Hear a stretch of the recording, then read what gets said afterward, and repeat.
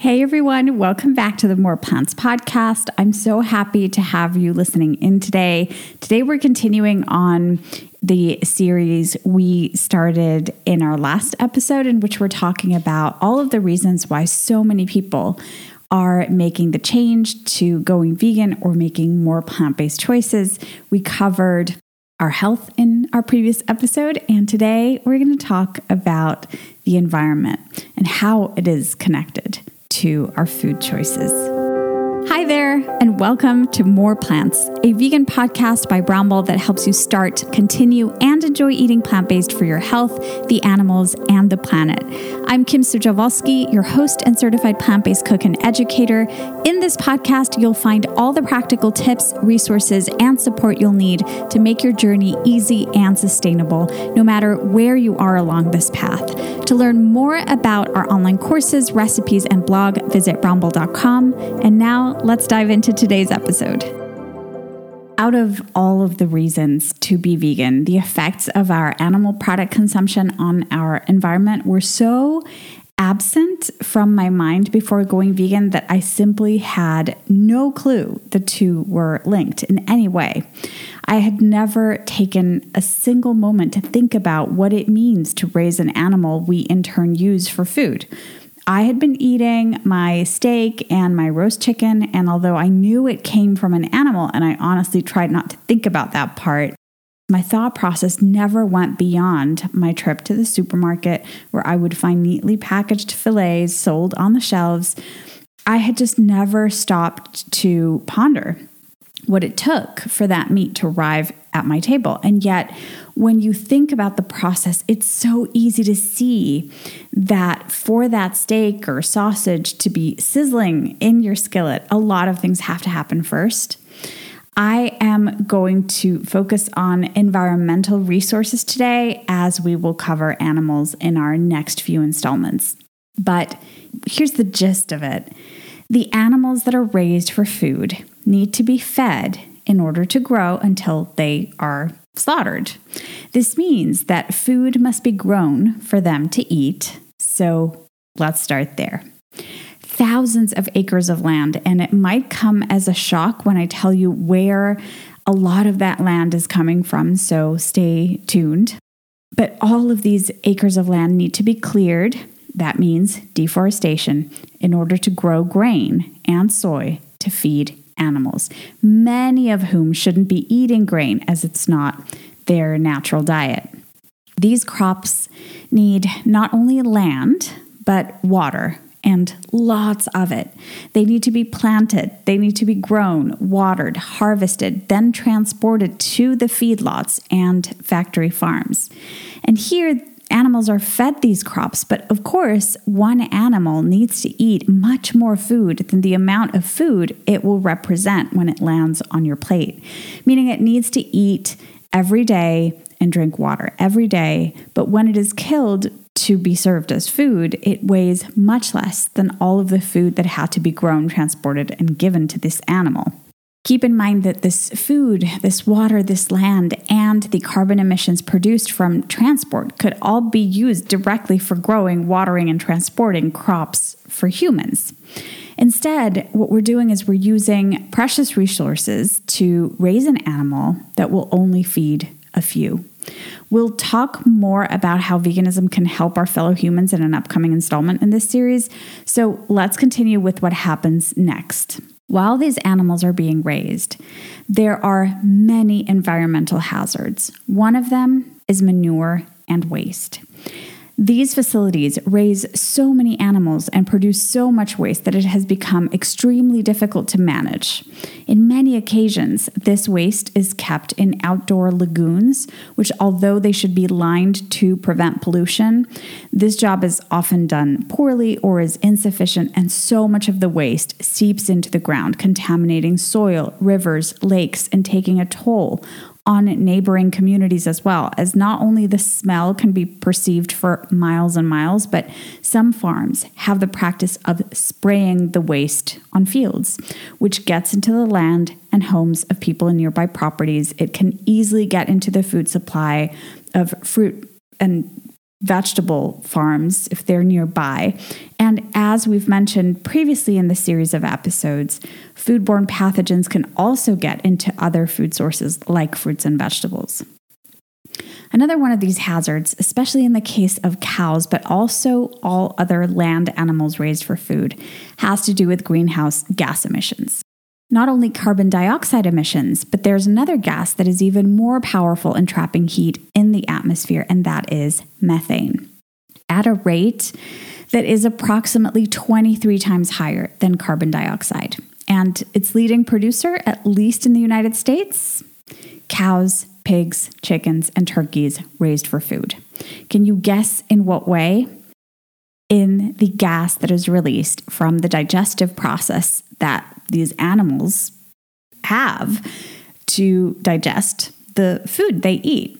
Keep in mind, and this is why these numbers are so staggering, that these are billions and billions of animals every year. And sadly, grass-fed cows, which you'd think would eliminate some of the other environmental hazards, like growing all that grain, for example, contribute much more to methane emissions than cows raised on grain feed because of the cow's digestive process.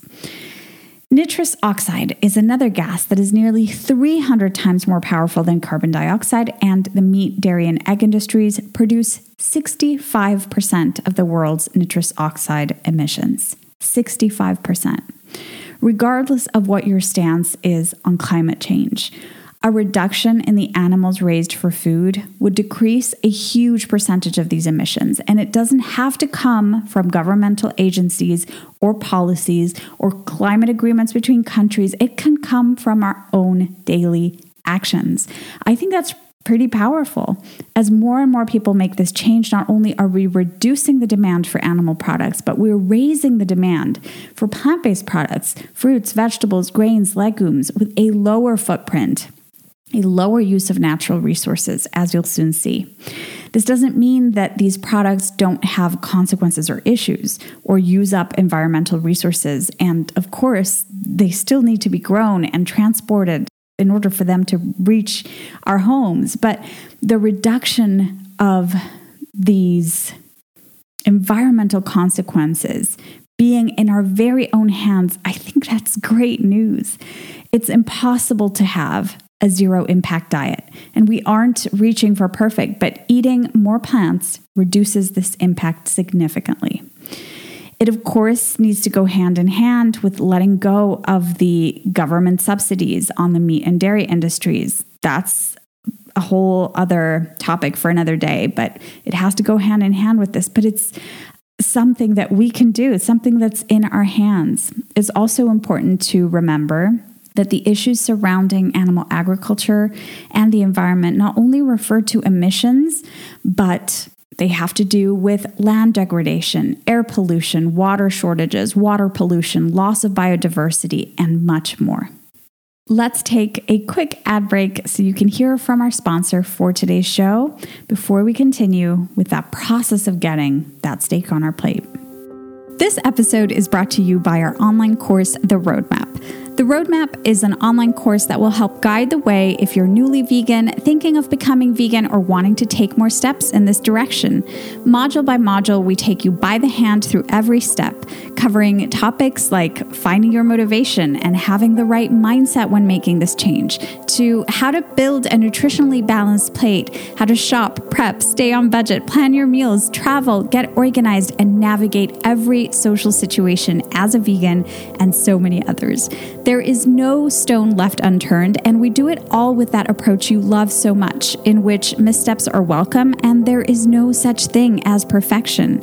And of course, it includes the most delicious recipes and menu ideas. There is so much more included in this course, so head on over to bramble.com/the roadmap to watch our video trailer, to see the full list of modules, lessons, and recipes, pricing, and more.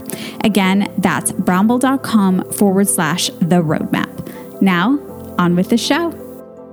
After the animals have reached age and especially weight for slaughter, these animals also need to be transported and taken to the slaughterhouse. That means more carbon emissions from those transport trucks. Then once the animal is killed, the meat is rendered and packaged using more resources. It needs to be transported to supermarkets where it is sold. Again, more carbon dioxide emissions. Sometimes slaughterhouses aren't in the same location as rendering plants, so this adds one more step in the chain in some occasions. All of these steps, when from the very first instance, that farmland could have been used to grow potatoes, rice, beans, fruits, broccoli, carrots, peas, pumpkins, tomatoes, lettuce, and all of the things in the plant kingdom that we can thrive on. All of those pounds of fruits and vegetables could have been used to feed individuals, not individual cows, chickens, lambs, and pigs that would then be killed to feed just a few. So this is just a very simplified view of the process. Do you see the picture? I tried putting it in very, very simple terms, and we'll certainly discuss the implications of this for humans in an upcoming installment of this series. But now that we know the basic idea of the process and all of the stages involved, let's talk about some figures and stats so that you can see the scope of the problem. Let's start with the use of water. A vegan diet requires 1/3 of the water and 1/3 of the land to be produced when compared to an animal-based diet. According to the BDA, the Association of UK Dietetics, plant-based or vegan diets need just 1/3 of the fertile land, fresh water, and energy of the typical British meat and dairy-based diet, with meat and dairy being the leading contributor to greenhouse gas emissions. Reducing animal-based foods and choosing a wide range of plant foods can be beneficial to the planet and our health. By the way, all of the resources, all of the sources I used, all of the additional reading material that I recommend checking out that I'm going to be mentioning, all of it will be linked, so make sure to dig in. There is much more there than I could fit into this episode. According to the United Nations, worldwide agriculture accounts for 70% of all water consumption, compared to 20% for industry and 10% for domestic use. According to the Stockholm International Water Institute, and I quote, it requires 15,500 liters of water to produce 1 kilogram of beef. This can be contrasted to 180 liters for 1 kilogram of tomatoes and 250 liters for 1 kilogram of potatoes. The virtual water we eat, i.e., the water needed to produce the crops on our plates, constitutes the majority of all water we use and can be as large as 4,000 liters of water per capita per day. If more consumers changed to less water-intense diets and chose, for example, pulses, vegetables, and grains over meat, a lot of water could be saved. I just feel I need to repeat those numbers because it is staggering. 15,500 liters of water to produce 1 kilogram of beef versus 180 liters for a kilogram of tomatoes and 250 liters for 1 kilogram of potatoes. It's just too staggering to grasp. It's unbelievable. Now let's talk about land and crop use. According to a very important resource that I will be linking to, the report Livestock's Long Shadow by the Food and Agriculture Organization of the United Nations, possibly one of the most important reports done to date to warn against the repercussions of our current animal agriculture system. I quote, "Livestock production accounts for 70% of all agricultural land and 30% of the land surface of the planet." That means 70% of all agricultural land is not being used to grow crops we can eat. And considering the astounding number of people on this planet struggling with hunger and food insecurity, I think this is an important thing to think about. Instead, that 70% of agricultural land, meaning land where crops can be grown, is being used to grow food for animals, which will then be killed to feed only a few. Another issue I haven't mentioned yet is that not only does deforestation occur, but guess where in the planet these massive areas for growing grain and also used as pasture for animals are being deforested, mainly the Amazon rainforest. I still remember the class I had in elementary school where we were taught that the Amazon was one of the world's most precious resources. The lungs of our planet, my teacher called it. And since my home country of Venezuela shares part of the Amazon rainforest, this was and still is a great source of pride for us.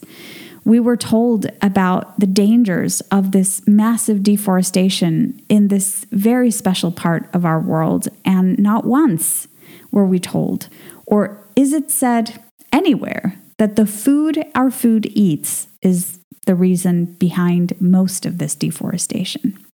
Not only that, but countless wild animals and plant species are being destroyed for this purpose, since these areas are, of course, natural habitats to thousands of species. This has led to species endangerment, species extinction, along all the other issues I've mentioned. According to the Vegan Society, and I quote, "The vast amount of grain feed required for meat production is a significant contributor to deforestation, habitat loss, and species extinction. In Brazil alone, the equivalent of 5.6 million acres of land is used to grow soybeans for animals in Europe. This land contributes to developing world malnutrition by driving impoverished populations to grow crash crops for animal feed rather than food for themselves." These giant areas of the rainforest that are being cleared for livestock and livestock feed are also suffering a huge problem, and that is soil degradation. What is soil degradation in a nutshell? It's the fact that both from erosion and degradation, animals walking over this land again and again, for example, and especially from growing the same crop in the same area, which is grown to feed animals, these lead to such poor conditions in the soil that some areas have and will continue to become desert-like land, meaning nothing will be able to grow from this land in the future. This is incredibly dangerous. Farming 101 teaches you the importance of crop rotation and even the fallow season to ensure the protection of the soil, something that simply isn't happening when it comes to food crops for animals. We could instead grow food directly for humans, incorporating crop rotation as most vegetable farming does, and skip the middle animal. Do you see how all of this system uses resources and calories to feed one animal, which will then feed us with far fewer calories when compared to the calories the animal had to eat? It's not only a draining of our resources, but also, in my opinion, it's just ineffective. It's inefficient. We can skip the animal and go straight to the crops, which, by the way, would protect the soil more when planting a variety of crops for human consumption and which would use a third of the land. Let's move on to those greenhouse gas emissions. According to the United Nations report, Livestock's Long Shadow, which I mentioned, in reference to climate change, the livestock sector is a major player responsible for 18% of greenhouse gas emissions measured in CO2 equivalent. This is a higher share than transport.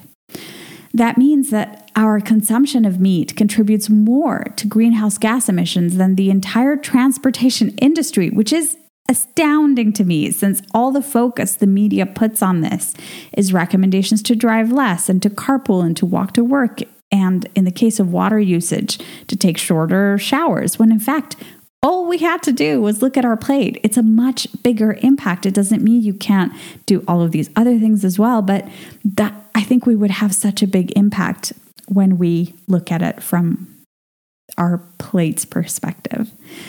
From that same report, and I quote, "Livestock are responsible for much larger shares of some gases with far higher potential to warm the atmosphere.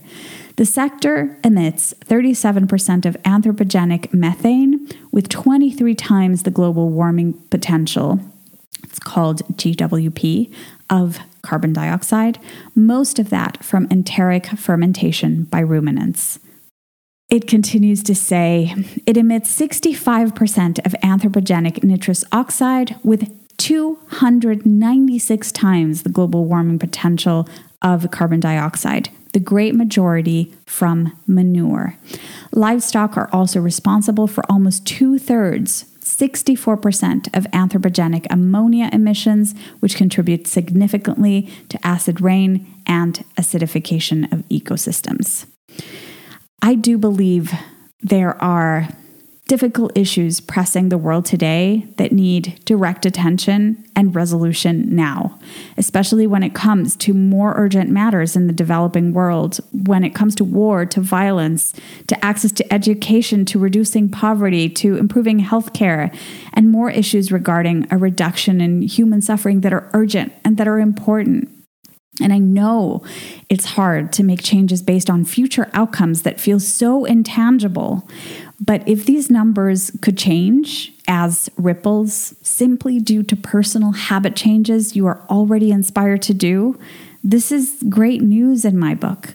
Knowing that there's something in my hands within my reach, even if I'm not perfect, and I'm certainly not. I still drive a car and I water my lawn, and I sometimes buy fruits, vegetables that aren't local to my area. We all do these things.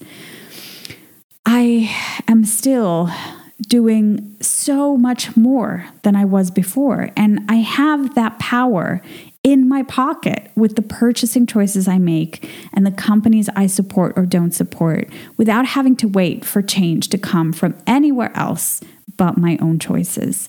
And with every choice I make, I try to make a better one, and I learn from the mistakes I make, and I try to learn more about other issues. It's very empowering to feel that some of these changes could be in our own hands. I think we can do our best to do as much as we can if we choose to do so, of course. Another problem is our fast-growing population and the increasing demand for meat and dairy products. According to the Vegan Society, and I quote, "The Food and Agriculture Organization of the United Nations predicts that by 2050, world meat production will have almost doubled as the Western taste for meat, eggs, and dairy products continues to grow. This trend will continue to contribute to global warming, widespread pollution, deforestation, land degradation, water scarcity, and species extinction. More animals mean more crops are needed to feed them. The planet cannot feed both increasing human and farmed animal populations, especially when there will be between 2 to 4 billion more human mouths to feed by 2050. We are just too many people. We're just too many people with a system that is not sustainable when there is another way, one that would free up thousands of acres of land that could be used to farm crops that could directly feed more people when we skip the animal that we're putting in the middle of the system. We will get deeper into the fishing industry when we talk about animals, but fishing has become one of the biggest environmental hazards affecting biodiversity, species extinction, coral reef destruction, especially in the fishing of shrimp, clams, and other smaller sea animals, with great repercussions on the people who live in coastal regions. It causes the escape of farmed fish, affecting wild populations, the use of explosives, and even poison for fishing in poor developing countries, and much more. According to environmentalscience.org, and I quote, "In addition to removing an increasingly large number of fish from the ocean, many industrial fishing practices also destroy aquatic habitat. Dredging is a practice commonly used to harvest clams and employs a large metal scoop that drags along the seafloor to pick them up. The process also churns up sediments along the seafloor, causing them to become suspended in the water column, decreasing water quality. The practice can also dig up burrowing worms from the sediments. These animals are important because these burrows increase contact between sediments and the water. This returns nutrients to the water, where they are used by microorganisms in nutrient cycling. Without these burrowing animals, waters along the seafloor can become depleted of oxygen and uninhabitable." I chose this as a very small example. It's a very tiny example, and Perhaps not as big or as important as some of the other statistics that I've been sharing, but I chose it to show you the impact a small alteration in biodiversity can have in the long run. Altering water quality and creating dead zones would mean dangerous consequences to us down the line, as well as in the short run for populations in the developing world in coastal areas. According to the UN report, when referring to the livestock sector, and I quote, "It is probably the largest sectoral source of water pollution, contributing to eutrophication. That's an excessive accumulation of minerals in the water, which leads to excessive plant and algae growth and creates an environment with very little oxygen that can produce loss of sea life. Dead zones in coastal areas, degradation of coral reefs, human health problems, emergence of antibiotic resistance, and many others." The major sources of pollution are from animal wastes, antibiotics and hormones, chemicals from tanneries, fertilizers and pesticides used for feed crops, and sediments from eroded pastures.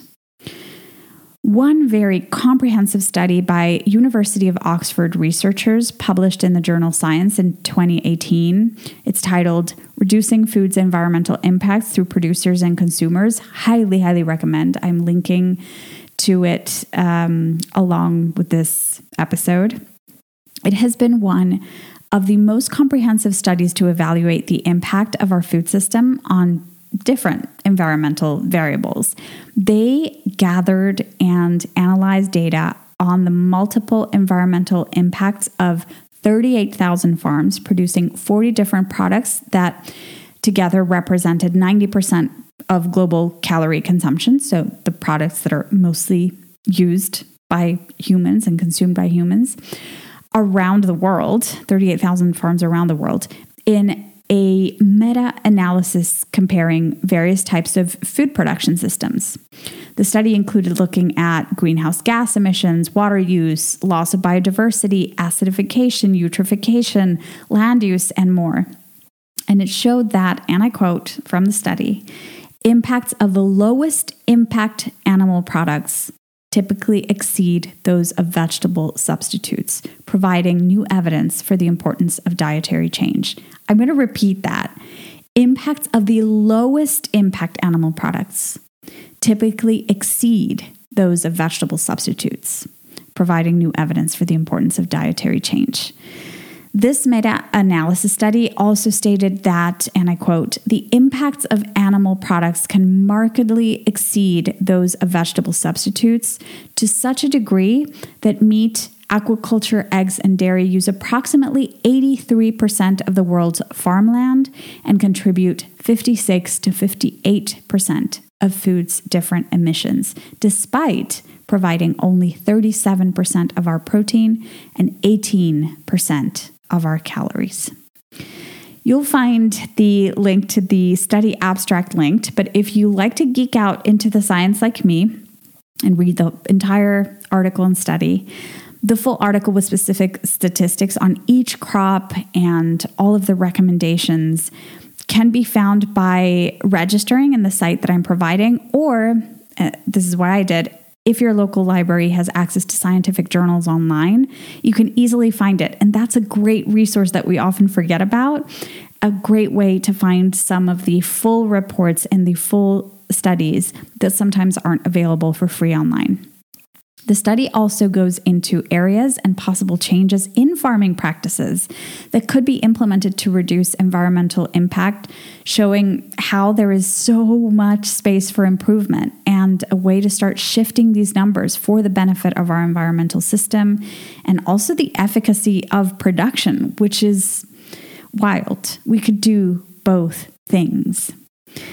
I could go on and on with statistics, resources, and I'll be adding further reading, including all of the articles mentioned. And a book I recommend everyone read is the book, This is Vegan Propaganda and Other Lies the Meat Industry Tells You by Ed Winters, with so many statistics, studies, and recommendations that go into much more detail, taking into account comparisons with eating locally, grazing, cows grazing in grass-fed farms and comparing the statistics between sort of making these choices and making vegan choices, and how even with these changes, the biggest impact comes with the reduction of animal consumption. And the bigger the reduction, the better. I think with this brief summary I've given you today, very brief, because I could have had 5 full episodes on all of the studies that have been done and all of the information that is out there. But I hope that at least with this is sort of an opening into the topic, that you get the picture. When we eat animals and animal-derived products, our food needs food. Our food needs water and land. Our food's food needs water and land. It takes a lot of resources to raise just a few food sources for humans when we eat meat, dairy, and eggs, when we now know that our health can thrive on a diet in which we go straight to the source. This, of course, doesn't even take into account what to me is the biggest impact of all, and that is the effect of these farming practices on the lives of animals. We will talk about this in the next few installments in the series, but I hope that what I share today helps inspire you. It helps inspire you to do your own research. It doesn't mean that there aren't some plant-based products that also need improvement in terms of production practices. But with everything I've shared, with all of the information that I've read and that is out there, eating more plants is where it's at to doing our little bit to help our environment. Thank you so much for listening today. I'll see you in our next installment when we talk about the animals. Thank you so much for listening in today. If you enjoyed this episode, please leave us a rating and review on your favorite podcast platform. It really helps us reach more people who are interested in making more vegan choices and need some support. Remember that you can find all of the show notes, links, and many additional resources for this episode in the description below. And of course, don't forget to visit brownbull.com to learn more about our online courses, recipes, and blog posts. Till next time, everyone.